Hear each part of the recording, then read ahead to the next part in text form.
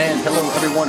It has been a little while since the last podcast, episode 79. I am still up here in northern Michigan with my family, living the rough life right now off of Lake Bel Air. And I guess this is the downside of working for yourself, where when things are slow, you could stay at home and lament over not a lot of work coming your way, or you could decide, hey, I could either not be working at home or I could not be working up near the lake, which is what we've been doing for July. So right now I'm currently not working up with a lake to refresh myself each day.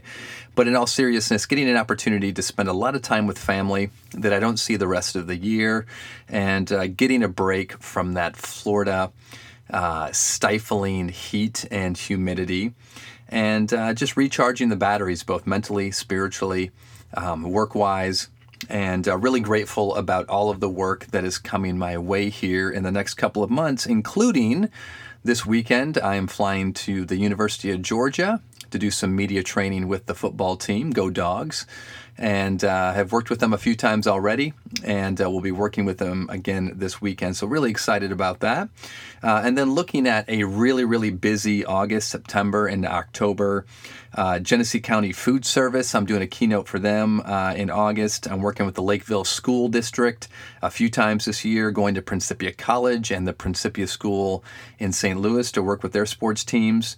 Working with Gear Up to Lead back in Flint, Michigan. We're doing a one-day growth mindset workshop with myself and Trevor Reagan. Working with the Crim Foundation on staff development, again out of Flint, Michigan, a wonderful organization there I'm really excited about. As well as delivering the address for the Creative Mornings in West Palm Beach, the West Palm Beach chapter in September. If you haven't checked out Creative Mornings, there is a Creative Mornings near you. Great organization, global organization. Make sure you check them out. Going to the Link School in September to do some development with them. And it looks like I might be working with the Chicago Cubs Instructional League players and managers again here in September or October. And rejoining up with my friends at Improv Asylum in Boston for a corporate training in August coming up here as well. Excuse me. So a lot of excited things going on. Really grateful for that, and really grateful for you guys sticking around, even though there's been a little bit of a month hiatus between weekly yaps.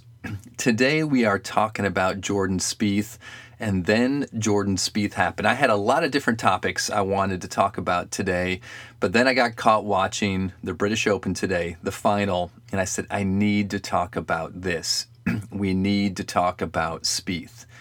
So that's what we're going to talk about today. Before I do that, last a couple reminders is if you listen to the Yap and you like the Yap and you haven't left me a rating or a review yet on iTunes, please do so. That helps other people get exposure to me. And please feel free to share my podcast with others. Thank you for that. And also, if you don't have my book yet, 3 Words to Getting Unstuck, Live Yes And. You can find that on Amazon. Come on, you need the book. Go for it. Get that book. All right. Let's talk about Mr. Jordan Spieth. And so I'm a sports fan by nature. I don't play a ton of golf. And by saying I don't play a ton of golf, I haven't played a round of golf in probably 10 years. Easily 10 years. But I love the game. I love the mental aspect of the game. So worked with a lot of golfers at IMG. I stay in contact with golfers still. I do some mental coaching with a few of them. Shout out to those of you. You know who you are. And I have loved following Jordan Spieth, especially his mental approach to the game, because he was so dominant when he was young to get his first 2 majors, and then experienced, I think for everyone, showing us that he is human. And seeing that his mental game seemed to be suffering a little bit, and going all the way back to the Masters 15 months ago, where he blew a 5-shot lead on the back 9, and one of the, most difficult finishes in a major. And here he is, a young guy. How do you move on past that? And I've loved his demeanor. I've loved his attitude.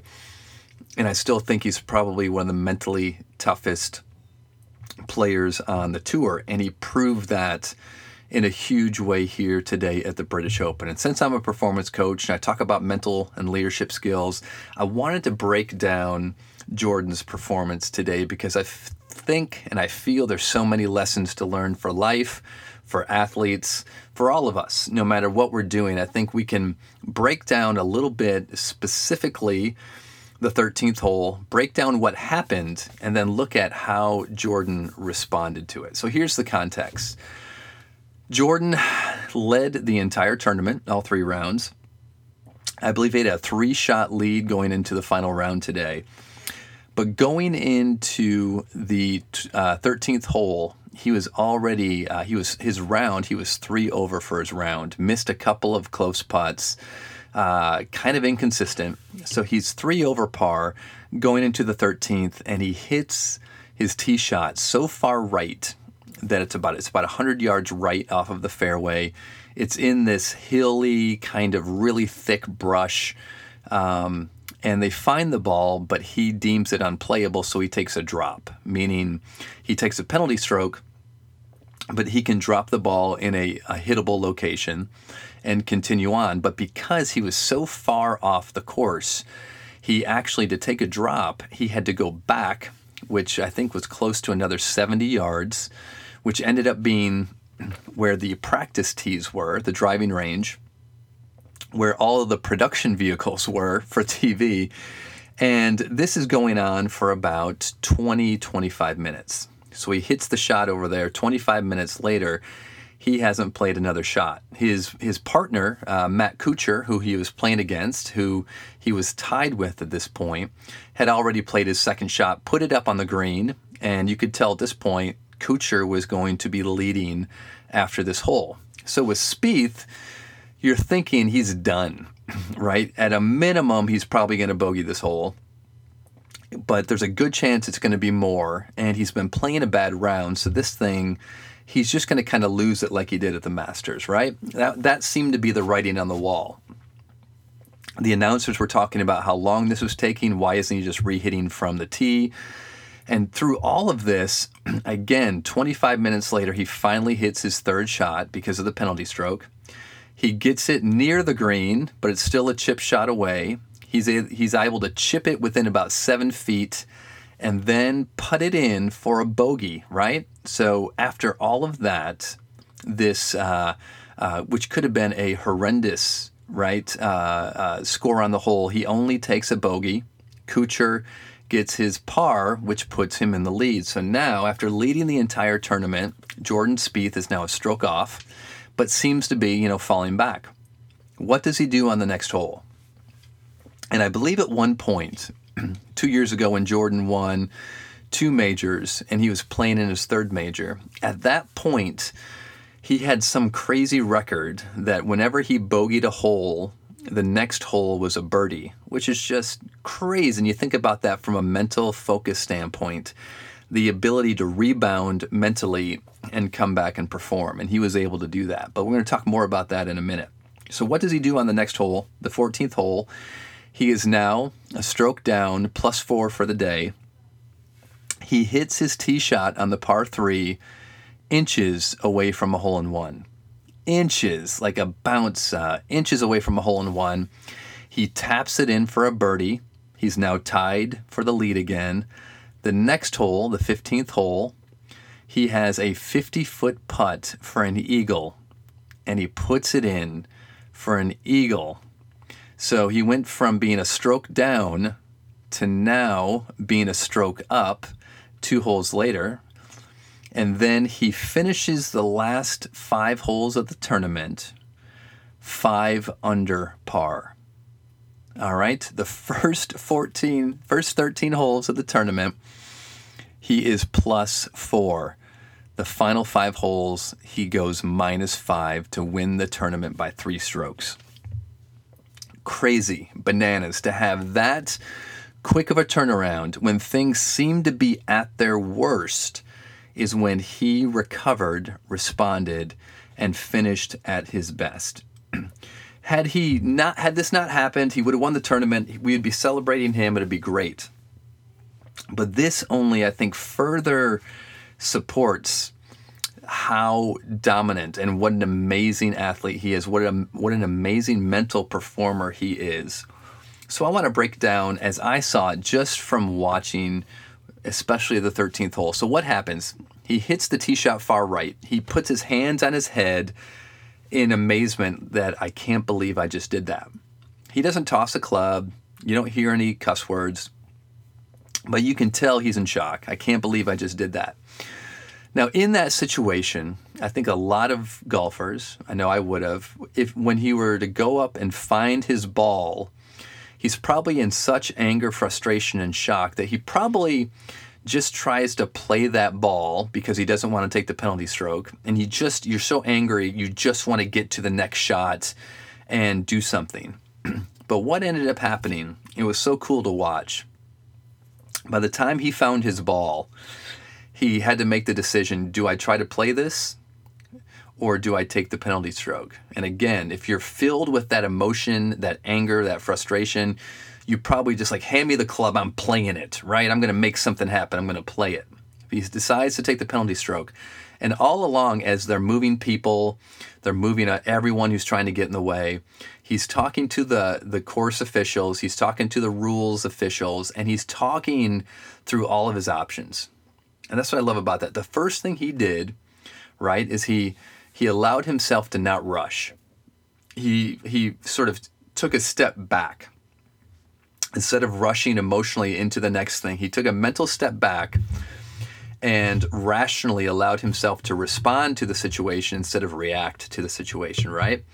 So, and then he started what I thought was great. He started talking himself through his options with his caddy, with the rules officials, and with the course officials, talking his way through every option. What can I do? Where can I hit it? Where? And that's what took so long. They figured it out, but he talked his way through it. And by talking his way through it, instead of getting caught up in what he had just done or the circumstances, oh my gosh, I'm going to fall behind, I'm going to choke. Instead of getting caught up in the circumstances, he focused on the details, the options. What can I do? What are my choices? What are my options?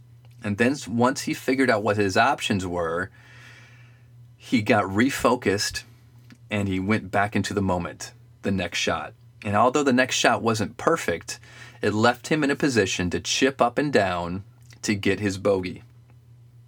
Right? He made his decision and moved forward. He left the bad shot behind. And what did he do? He refocused and he rebooted. Now, this is what I think is huge. I think it is because at that point he'd been playing inconsistent and not playing well. I think that was the wake-up call that he probably did an entire mental reboot from improv, from an improv perspective, my live yes and perspective. He interrupted the routine. His reality was interrupted so intensely that he sort of did a mental reboot, and that mental reboot got him refocused. Right? In the post-match interview, he says he gives credit to his caddy for staying positive, right? So I think that reboot, talking to his caddy, staying positive, but things going off the rails so far ended up being the key for him to refocus and then dominate. I mean, absolutely dominate the last 5 holes of the tournament to go from losing to winning comfortably in 5 holes under the most intense pressure. That's what we're talking about when it comes to mental performance. What he did in that 25 to 30 minute time span, which most golfers at the top level would have unraveled. He'd done it before. He had unraveled before. But that ability to let the past be in the past, to stay calm, to take a step back, to talk his way through the details, to make a choice and then move forward, to refocus and to reboot, to stay positive. You look at all of these things he did. He didn't just survive that situation. He thrived his way through it. And I think for all of us, right, when I talk about living yes and, it's about handling what is being given to us, what happens, what pops up, life happens, and then we live based on how we respond to life, right? We don't, we're not the ones who gets to call all the shots. We get to choose how we are going to live life. Life happens, we respond to how we are going to live, right?